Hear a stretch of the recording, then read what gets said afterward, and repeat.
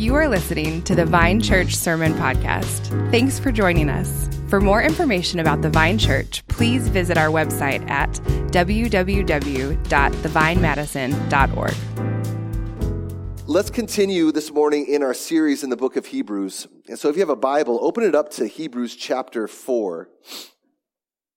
Hebrews chapter 4. And I just want to give a little bit of a disclaimer this morning. I'm going to have to do a bit more explaining of the text today. Hebrews is a tough book, and the language can sometimes be hard to figure out, like what exactly is going on here. And I feel this burden, as leaders, we all feel this burden, that we really want us as a people to understand what God's word says. And not when we're preaching, have your eyes glaze over and just be like, whatever, you know.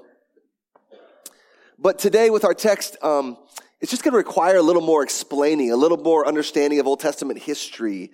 And so it's going to be more explaining teaching than sometimes in the past, the way I usually preach. But we are going to have some good application at the end. So let's lean in and try to engage our minds this morning. Let me start by saying this. We all know what it's like to be a student of our past, right? We all know what it's like to be a student of our past. Mistakes can be our most painful teachers at times, right? But also our best teacher. You look back and you see a huge mess that you made and you say to yourself, man, I don't ever want to go that way again. I'm sure we all can relate to that, right? And you don't go that way again. You learn from that past mistake or sin or whatever it is. And this happens as well in societies, in cultures. For example, in our country, I hope that we've learned this deep, profound, painful lesson that if you enslave a group of people based on their skin color, it doesn't go well. It doesn't go well for the culture at large. Hopefully that will never happen again, ever. We can't go that way. We learn from that. World War II, Nazi Germany, taught so many lessons about the horror of demonizing a group of people. And fear can motivate us to do really horrible things. A persuasive leader speaking to a people that are hurting and promising deliverance can be a recipe for disaster if that leader knows how to be really persuasive and manipulative and dominate. And there's a slogan that emerged out of the horror of World War II and Nazi Germany, and it's just simply, never again. Never again. And lots of people use that slogan to say, we have to learn from the past. We can't ever let something like this happen again. We have to look back at the horrors of the past, learn from it, be fearful of it, and run away from it. And as we've seen, and we're going to continue in today, the author of Hebrews is asking his audience to do the same thing. The author of Hebrews is asking his readers 2,000 years ago to do the same thing. And we've seen that in chapters 3 and 4. Here's what he wants them to do. Look back at the horrors of the past, learn from it, be fearful of it, and run away from it. Now, I want us just to do a little bit of a review so you can see where chapter 4 connects to what we've already looked at in chapter 3. And even chapter 1. So up to this point, what have we learned in 3 chapters of the book of Hebrews? What are the big themes that we've learned? Well, one of the big themes that we've learned is that Jesus is better. Jesus is better than anything. He's the greatest thing in all the universe. He's the capital C creator. He is God. He is the Son of God, mystery of the Trinity. And as a result, Jesus is seen as far superior to everything in creation. He's better than the best job you could imagine, the best car you could imagine, the best relationship you could imagine. He's better than everything. And it would make sense if Jesus is the creator and by him all things were created, as it says in Hebrews 1, that the creator would be superior to creation. And as a result, what's the implication? He's worth persevering through trials. He's worth persevering when your faith gets hard.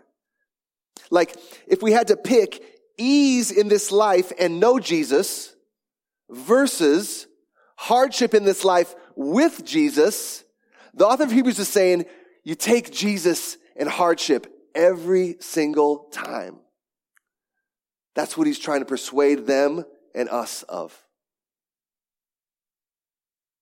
And chapters 3 and 4 now is one big sermon illustration, learning the lessons from the Old Testament people of God. Many, many centuries before this original audience.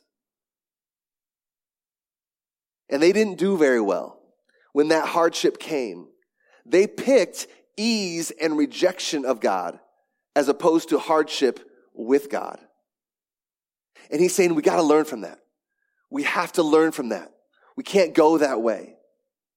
So I'm just going to read the text leading up to our text for today and just make a couple comments to make sure we see how it connects, okay?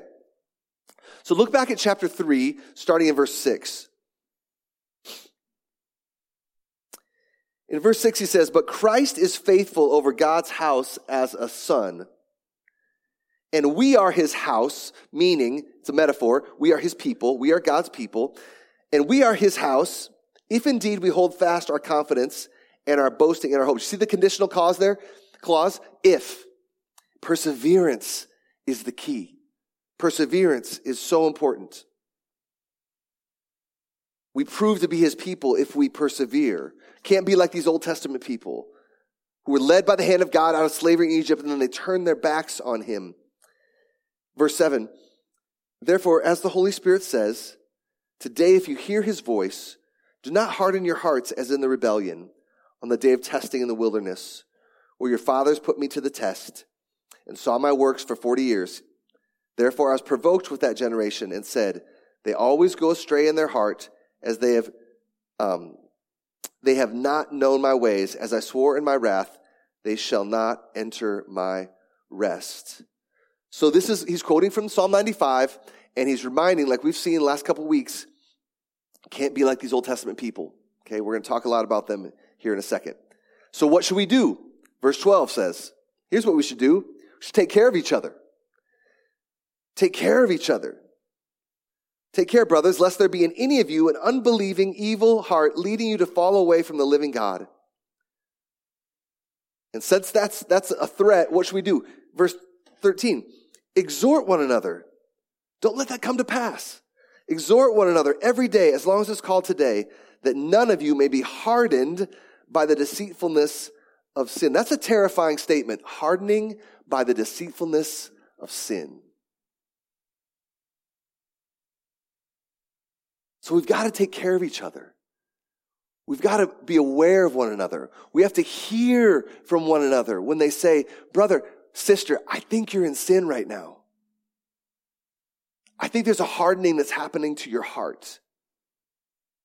That is terrifying to me. It should be terrifying to you in light of what's at stake. That's why your city group's a big deal. This is why Sunday morning is a big deal. Our relationships are a big deal in Christian life. Verse 14. "For we have come to share in Christ, if indeed we hold," there's the if statement again, "if indeed we hold our original confidence firm to the end. As it is said, today if you hear his voice," if you have ears to hear, "don't harden your heart as in the rebellion." Got to keep going. Don't give up. It's not worth it to give up. Don't give up. It's not worth it. He keeps going. Verse 16. For who were those who heard and yet rebelled? I mean, that's a staggering statement. They heard, we're going to talk about this, but I want us to hear it and see it. They heard God speak, and still they rebelled. Was it not all those who left Egypt led by Moses? That's a pregnant statement. They left Egypt. Well, what happened when they left Egypt? Think about that. If you don't know, we're going to talk about that in a second. And with whom was he provoked for 40 years? Was it not with those who sinned, whose bodies fell in the wilderness? And to whom did he swear that they would not enter his rest, but to those who were disobedient? So we see that they were unable, the Old Testament people, many centuries before this original audience of Hebrews, we see that they were unable to enter. Why? Because of unbelief. So this is just a big sermon illustration from the Old Testament. They saw the mighty works of God, delivering them from Egypt, and still turned their backs on him in unbelief. As it says, look at verse 19 of chapter 3. He's saying, don't go that way. Don't go that way. We can't be like them. We have to learn from that. Learn from that. Be fearful of that kind of a hard heart and run from it. It's like put yourself in the shoes of the ancient Israelite. You stand on the shore of the Red Sea, and the Egyptian army, Pharaoh and his hordes, are bearing down on you to kill you. And you see God use Moses to part the Red Sea, and there's walls of water, and you walk through, and that brings salvation to you. Salvation, you're still alive, and judgment on them, God's enemies. And you would think if those people that saw that and walked through those walls of water by faith, that we're walking through by faith. It's not going to come crashing down on us. We trust God. We believe God. Here we go. We're walking. This water on each side is really scary. By faith, we're going to enter in. By faith that God, you're going to hold that water back. If you walked through those walls of water by faith and found salvation from slavery, 400 years, by the way, wouldn't it be totally weird to just a few weeks later turn your back on God and say, God, Moses, let's go back to Egypt. It's kind of hard out here in the wilderness. Isn't there like a massive disconnect there? After all they experienced? It sounds kind of weird, right? That they would do that. And the author of Hebrews is saying, yeah, it's weird. It's horrible. It's tragic. It's terrifying. He's saying to this ancient persecuted church, they're not in slavery to Pharaoh, but they are severely persecuted at this time in history under the rule of the Roman Empire. And he's saying, I know you're under pressure too, just like ancient Israelites under severe pressure of slavery, 400 years in Egypt. But he's saying, don't be like them. You too, recipients of the book of Hebrews, you too have tasted the promises of God by faith. How? When you saw the cross of Jesus, you saw the empty tomb. So that should move you just as much as if you were walking through the Red Sea. That should sustain you just as much. Even though it didn't sustain them, he's saying, let it sustain you. Don't give up belief in God and his promises to save you, to keep you, to provide for you. Keep going. And all of that brings us to chapter 4 and verse 1. And there's just some tricky language here that we got to unpack. But I just want to make sure you have that background and feel the weight of what's going on in the book of Hebrews and what the author's trying to accomplish in their hearts and in our hearts. Look at verse 1. He says to them, in light of verse 19, you have to see it connected to verse 19 of chapter 3. So we see that they were unable to enter because of unbelief. And then he says, therefore, as an implication of what I just said, therefore, while the promise of entering his rest still stands, let us fear, lest any of you should seem to have failed to reach it. While the promise of entering his rest still stands. What is he talking about? What's he talking about here? So the author of Hebrews is assuming that his readers know a lot about the Old Testament. And some of us here are new to our Bibles, and that's totally okay. So we're going to have to explain, what is he talking about here? This rest. And this idea of rest has a long history. And it's connected to this guy named Abraham. And many, many, many centuries before this book was written, before Hebrews was written, God comes to this guy kind of out of nowhere named Abraham. He says, Abraham, I've chosen you. I've just placed my sovereign love upon you. Not because of anything good in you. You didn't earn it. And Abraham, I'm going to use you to make a people for myself that are going to be a unique people of God. And it's going to be a great nation. And it's going to be a nation that I'm going to put in my place. I'm going to give you a land. And I'm going to give you my presence. And you're going to be my people. And I'm going to give you a proactive mission to be a light to the nations, to be a light to the Gentiles. And the generation, and this came to pass. What he promised Abraham came to pass. And Abraham had a ton of kids, and those kids had a ton of kids, and those kids had a ton of kids. And they did become a great people, just as God promised. Short version, many years later, they all get enslaved in Egypt, like we've talked about. All of God's people enslaved in Egypt. And then if you're enslaved in Egypt at that time, you might be thinking, well, what about this land that God promised Abraham, my great-great-great-great-great-great-grandfather, and we've all been hearing about it. We're enslaved in Egypt. Where's this promised land? Slavery is horrible. It's this weight that I carry around every day. Did God forget his promises? God never forgets his promises. And he comes to Moses, he raises him up as a leader to deliver his people from the hand of Pharaoh, like we've already talked about. And he says, I'm going to give you that land. And after I rescue you from the hand of Pharaoh, you're going to enter this land of promise, the promised land. Land of promise, the promised land. And guess what that promised land is? It's an intentional contrast. You had the land of slavery, 400 years, and now you're going to be delivered. And in the past, it was hard, backbreaking work. And this land of promise that Moses is going to take you through the waters of judgment and give you this land, what's it going to be? A land of milk and honey. That's Bible speak for blessing, the opposite of slavery in Egypt. And what does that mean? If you're a slave, you're always tired. Work to the bone. If you're in the land of promise, what is that? Rest. Rest. No longer tired all the time. You're in a land. This is what he promised. It will be fruitful. It will be a land of blessing. It will be a land of my presence.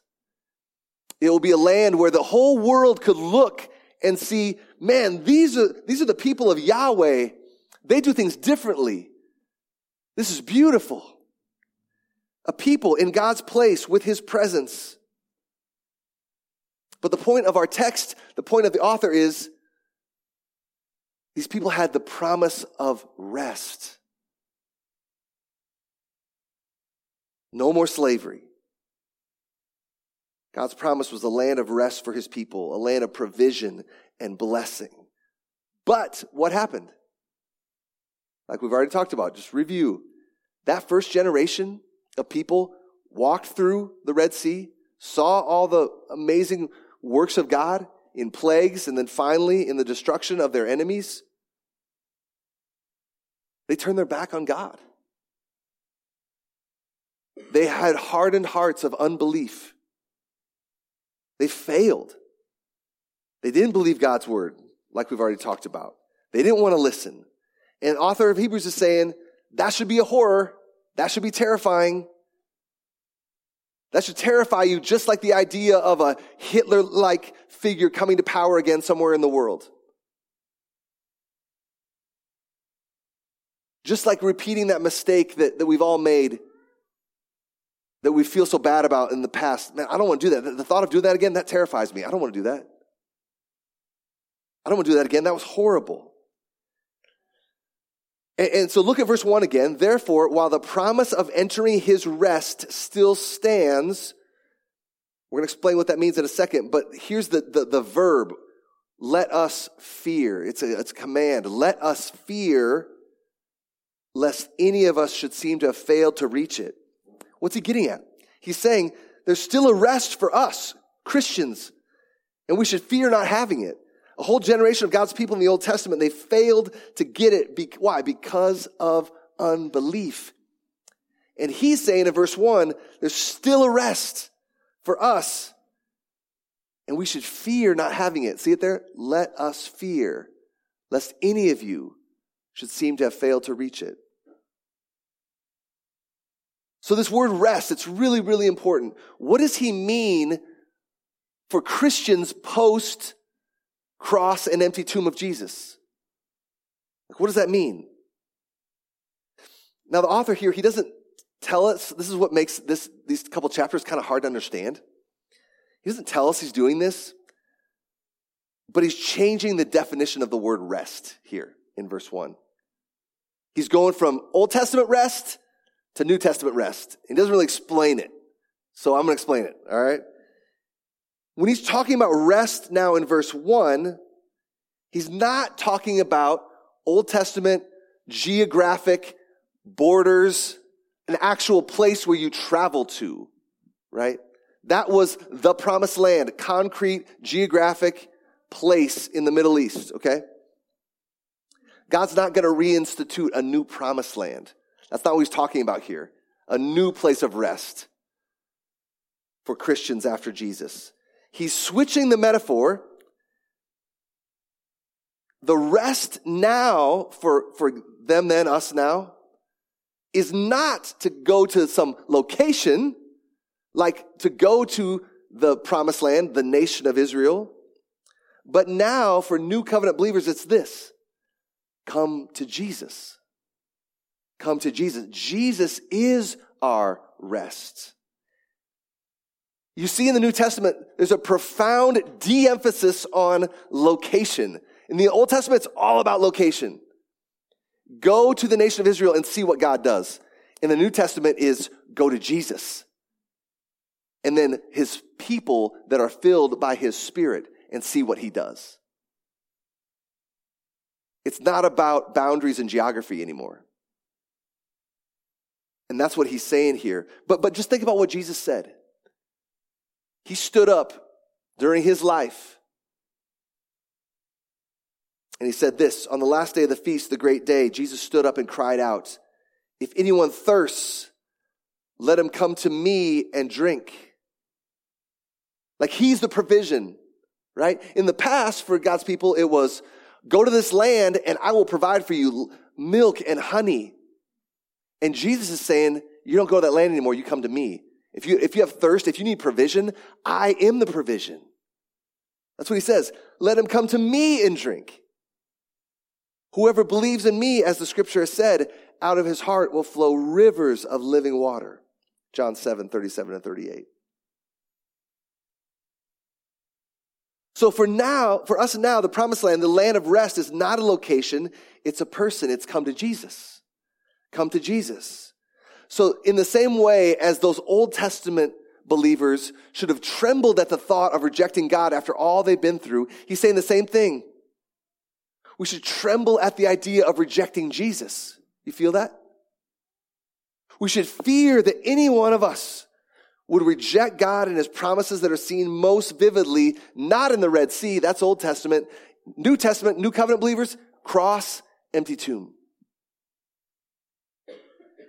It should terrify us to be like, yeah, cross, empty tomb, that's cool, whatever. I got better things to do. I'm out. No thanks. And look at verse 2. He's continuing to make this case. Look at how he articulates this.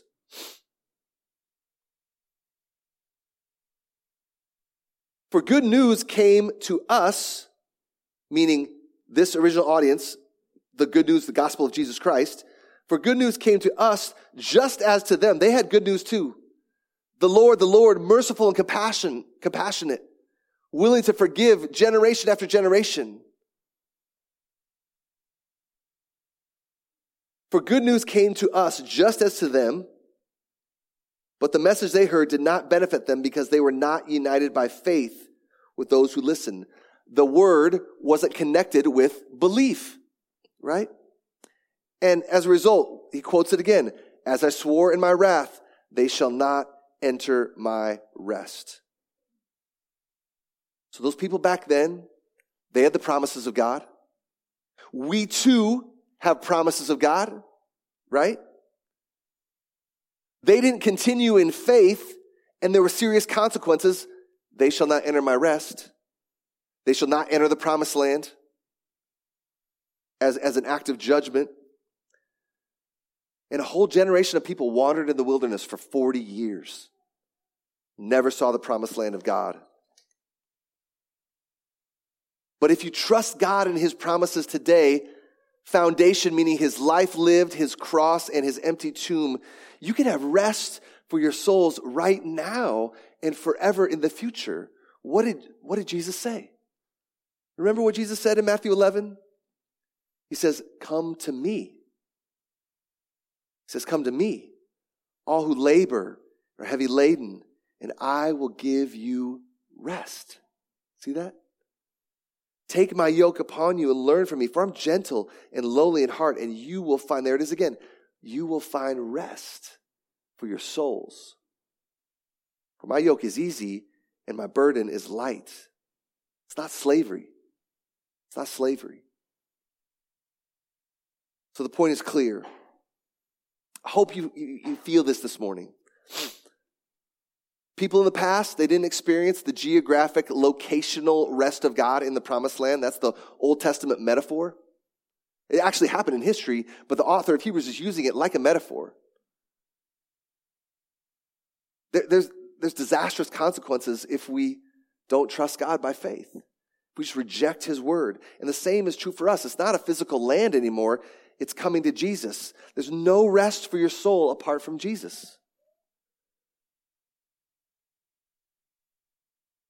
If you want to know that you can have rest now and forever in eternity with Jesus, don't reject his word. Don't harden your heart. Have ears to hear. Listen well. Trust what he said. There are dire consequences if we don't, and we should fear those consequences. Verse 1. See it? Let us fear lest any of you should seem to have failed to reach the rest that is Jesus. Fear, like, what's that word mean? It's like sobriety. It's like seriousness. It's like contemplating the danger. Fear, like wanting to run the other way from something scary, right? That's good for you. That's good for you. We're not slaves to fear. We've already talked about that in the book of Hebrews, have we not? God does not want us to be, he came to free us from the slavery of the fear of death. But there's also another kind of fear that's a really healthy fear. Like you tell your kids, don't go in the street. There should be a healthy fear of your 4-year-old has from running around on the street, right? That's not bad. That's a really good thing. And your child doesn't go, how dare you put these restraints on me? I want to go, my soul longs for the streets. You're holding me down. No, they enjoy the blessing of your house and the toys that they have and the backyard, right?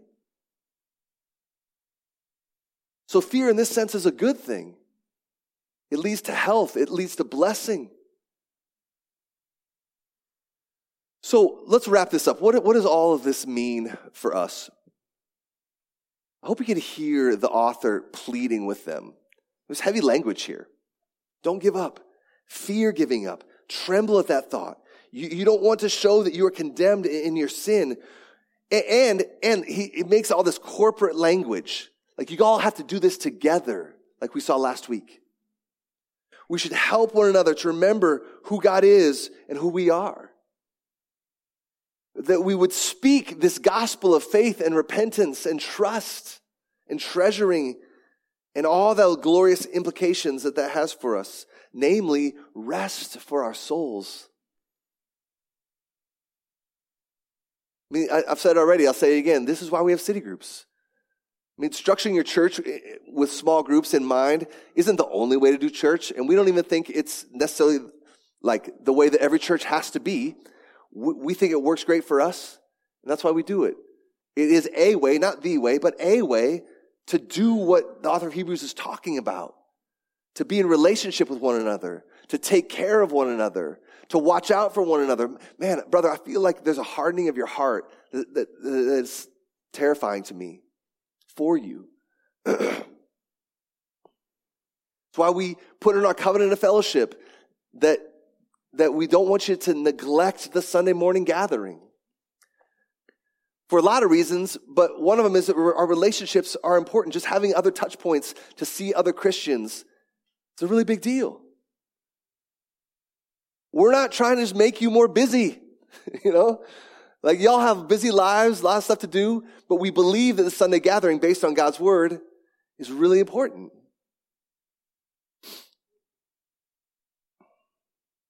Like this is life and death stuff. You feel how the author is presenting it that way? This is life and death stuff. I just want to review really quick all the things that the author has said that are kind of in the same vein. So you can just kind of feel where he's going and what the implications are for us. He said in chapter 1, verse 2, pay close attention to what you've heard. And in Hebrews 2:3, don't neglect your great salvation. In Hebrews 3:1, consider Jesus. And we remember that it's not just consider, that's kind of a soft verb. It's more like meditate daily, be obsessed with Jesus. Hebrews 3:8, don't harden your hearts. Hebrews 3:12, take care against an unbelieving heart. Take care of one another. Hebrews 3:14, exhort one another every day against the deceitfulness of sin. And then today, fear the unbelief that will keep you from your promised rest in Jesus.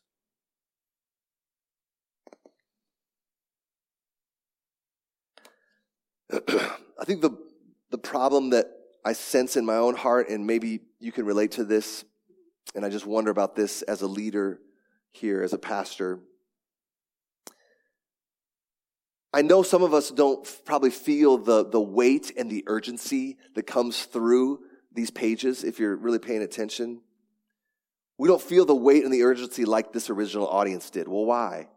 Well, it's not hard to figure out. A lot of us have complaints about politicians. It's fine. None of us are under the thumb of a wicked Roman emperor. Okay? So there is a big difference. Our politicians, whatever. They come and go every 4 years or 8, whatever. But it's very, very different than 2,000 years ago. And most likely Nero, the Roman emperor, was in power when this was written. And he was making sport of killing Christians from time to time.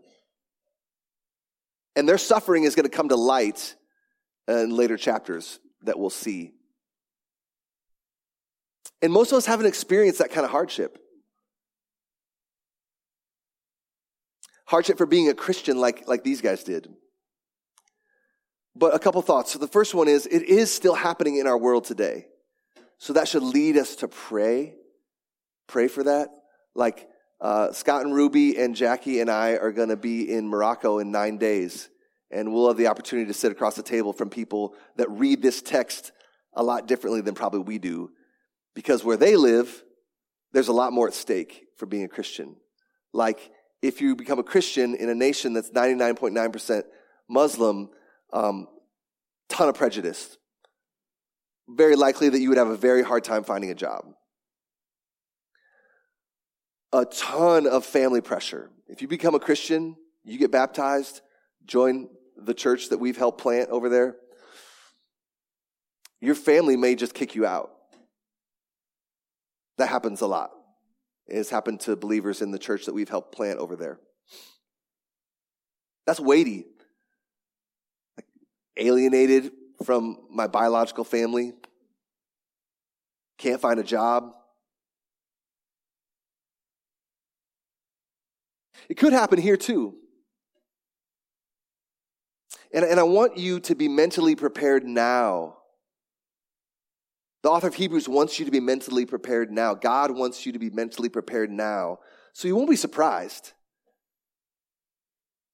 We should be thankful that we have more ease, but don't let that enable us to fall asleep and to get lazy. Because that's not normative for all of Christian history. It's just not.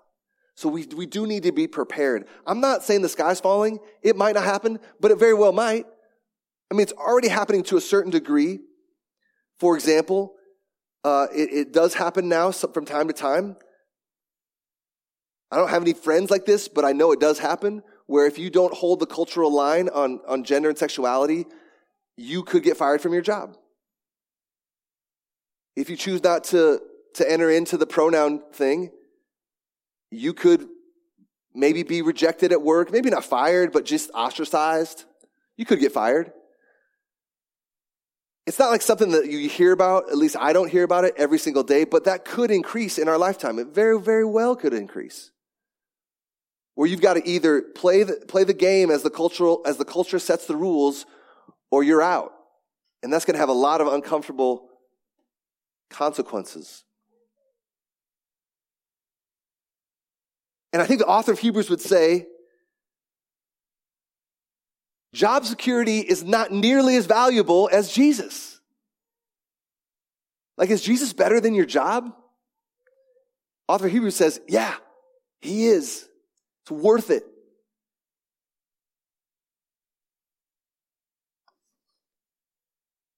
That's probably the most immediate example, but anything can happen in the future, of course. But our hope is not in controlling the future. Our hope is in our God who loves us, sent his Son to save us and to give us eternity with him. So I just want us to make up your mind now. I challenge us all. Attempt to make up your mind now that Jesus is worth it. We have heard the promises of God. We have seen the cross and the empty tomb and the power of the Holy Spirit poured out on believers. So let's not turn our backs on that. Let's keep going. Let's believe by faith that Jesus is worth it. Let me close with a quote from John Piper, and then we'll pray. Do you see the great lesson here?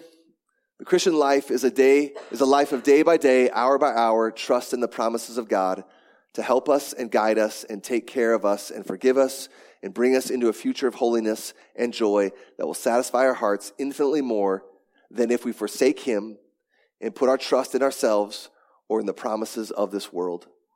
And that day by day, hour by hour trust in God's promises is not automatic. It is a result of daily diligence, and it's the result of proper fear. Let's pray.